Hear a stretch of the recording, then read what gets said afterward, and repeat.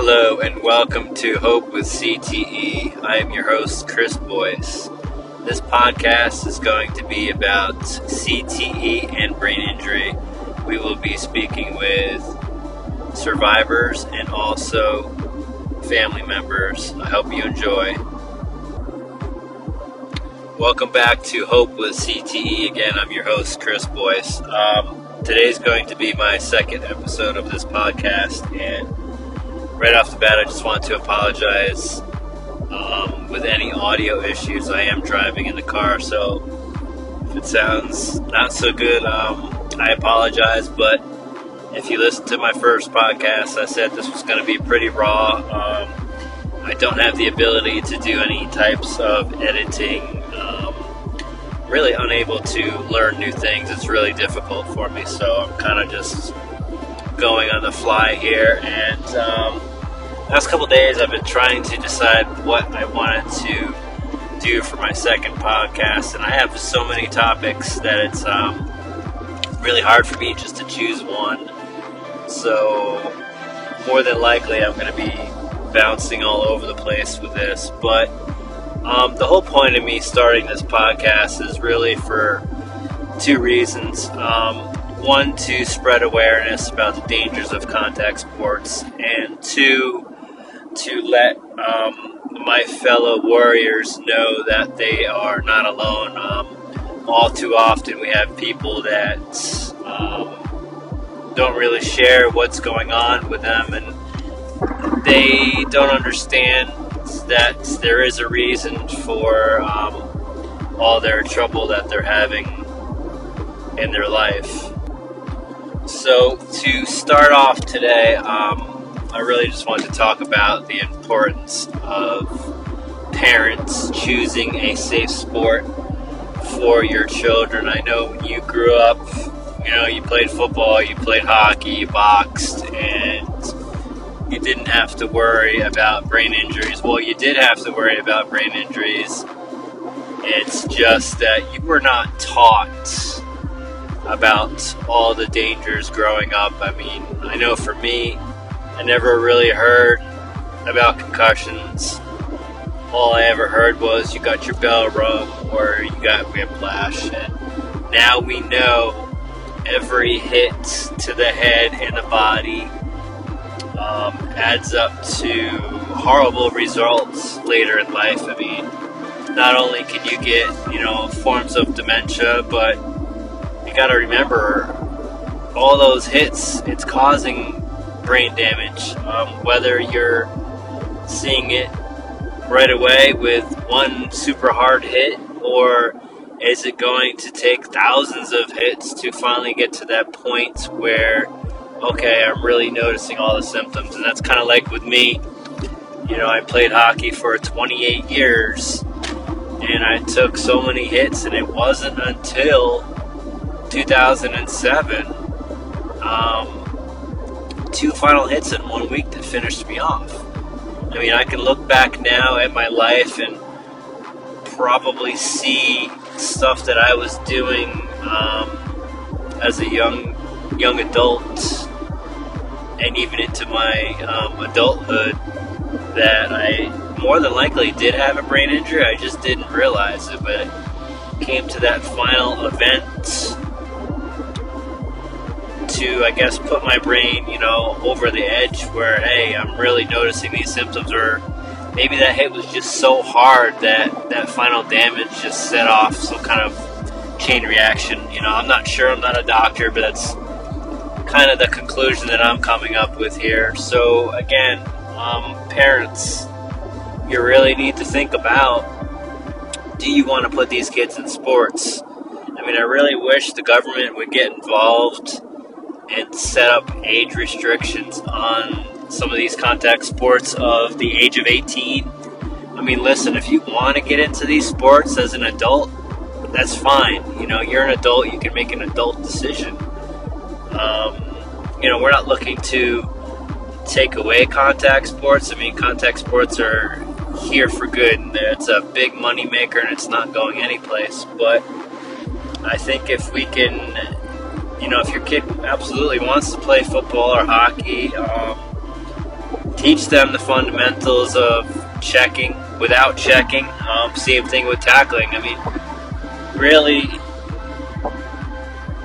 is that player going to be known for just checking or just tackling? Odds are no. You need to have so many other skills that are going to push you into becoming a pro. And again, that's even if you become a pro. It's such a tiny chance. But if you're that good, it's not going to be based on, oh, can that person check really hard or can that person tackle somebody? No, you need to have so many other skills. So by you learning all those skills, and then when you're 18, it shouldn't be very difficult to learn how to tackle or check.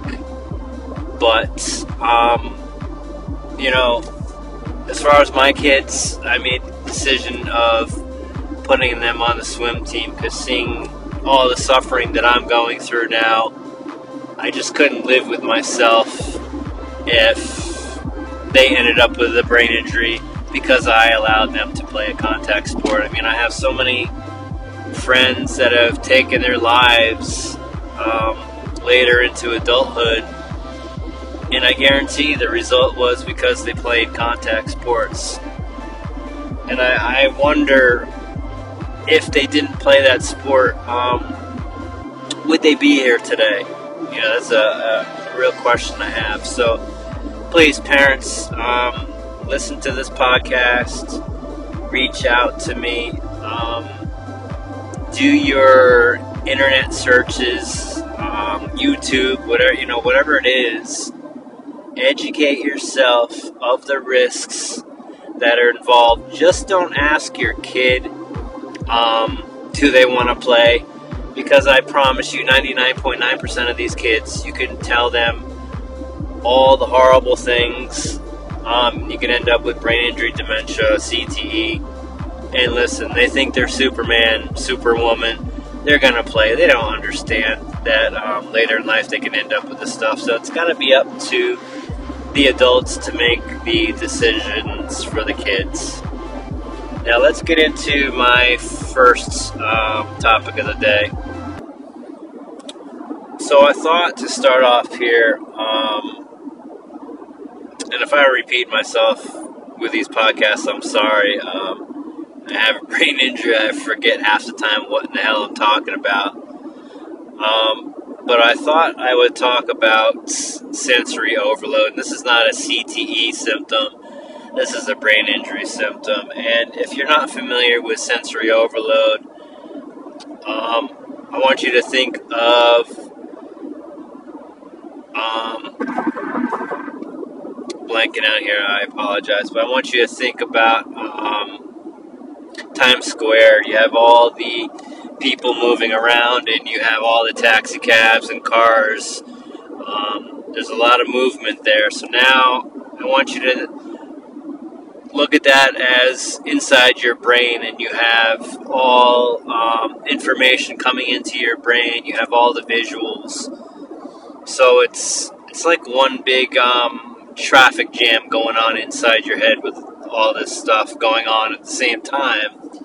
And when you have sensory overload issues, you don't have the ability to filter out that stuff where a normal person can maneuver through that traffic jam and get yourself out of trouble. But when you have sensory overload, you cannot do that, so everything gets bogged up, and then all the other symptoms go on.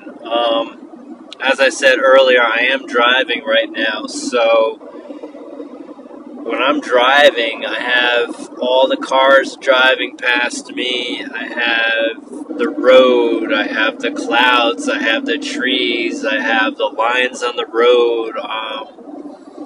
Every single thing that I'm seeing here is sensory overload. So it becomes very disorienting, not to the point where I can't drive. There are times, honestly, where it's just too much, and I know it's time for me to not drive anymore. But that's just one example of how sensory overload affects us. And now, another issue with sensory overload is going into stores. And again, we're getting into information, because when you go into a store, what are you going to see? You're going to see movement, whether that's people walking past you or walking in front of you, big crowds, or you have shopping carts going by you, sounds, we have radios with speakers playing music, people talking to each other, laughing. Then you have the products all on the shelves or on the racks. Your brain is looking and listening to every single thing that's going on in front of you. And what happens, once again, your brain gets jammed up and symptoms begin to get worse. Now, for me, a lot of stuff happens with the sensory overload. For example, if I walk into the store, within seconds, I start to become disoriented. I'll kind of get like a numb feeling in the back of my head, almost like I'm getting drunk and going into a trance state. The disorientation is followed usually by dizziness, nausea, and then when it gets really bad, we will get into hallucinations where I'll start seeing things in front of me. I might see myself doing something to somebody, or I might see somebody doing something. Then you get into, you're trying to buy something on the shelf, and you become so confused. I mean, you have a list with you because you have a brain injury, so you better have that list with you. You have that list in your pocket, but you forgot it's in your pocket because you're so overwhelmed. So you're staring at the shelf, and often a lot of us will panic buy because we start zoning out so bad we don't even know what's going on, and sometimes we'll end up buying things that we didn't even anticipate that we're going to buy. The other issue with sensory overload is anger. And that will actually be my next topic, talking about anger. But when you have all that stuff going on, the last thing you want is anger to also be involved. Because if you have somebody bump into you and you have all that stuff going on, especially with CTE rage, it could be a dangerous situation because you might flip out on somebody and black out and not even realize that you're doing it. The other issue with stores is going to be light sensitivity. A lot of us survivors have issues with light sensitivity. The fluorescent lights or LED lights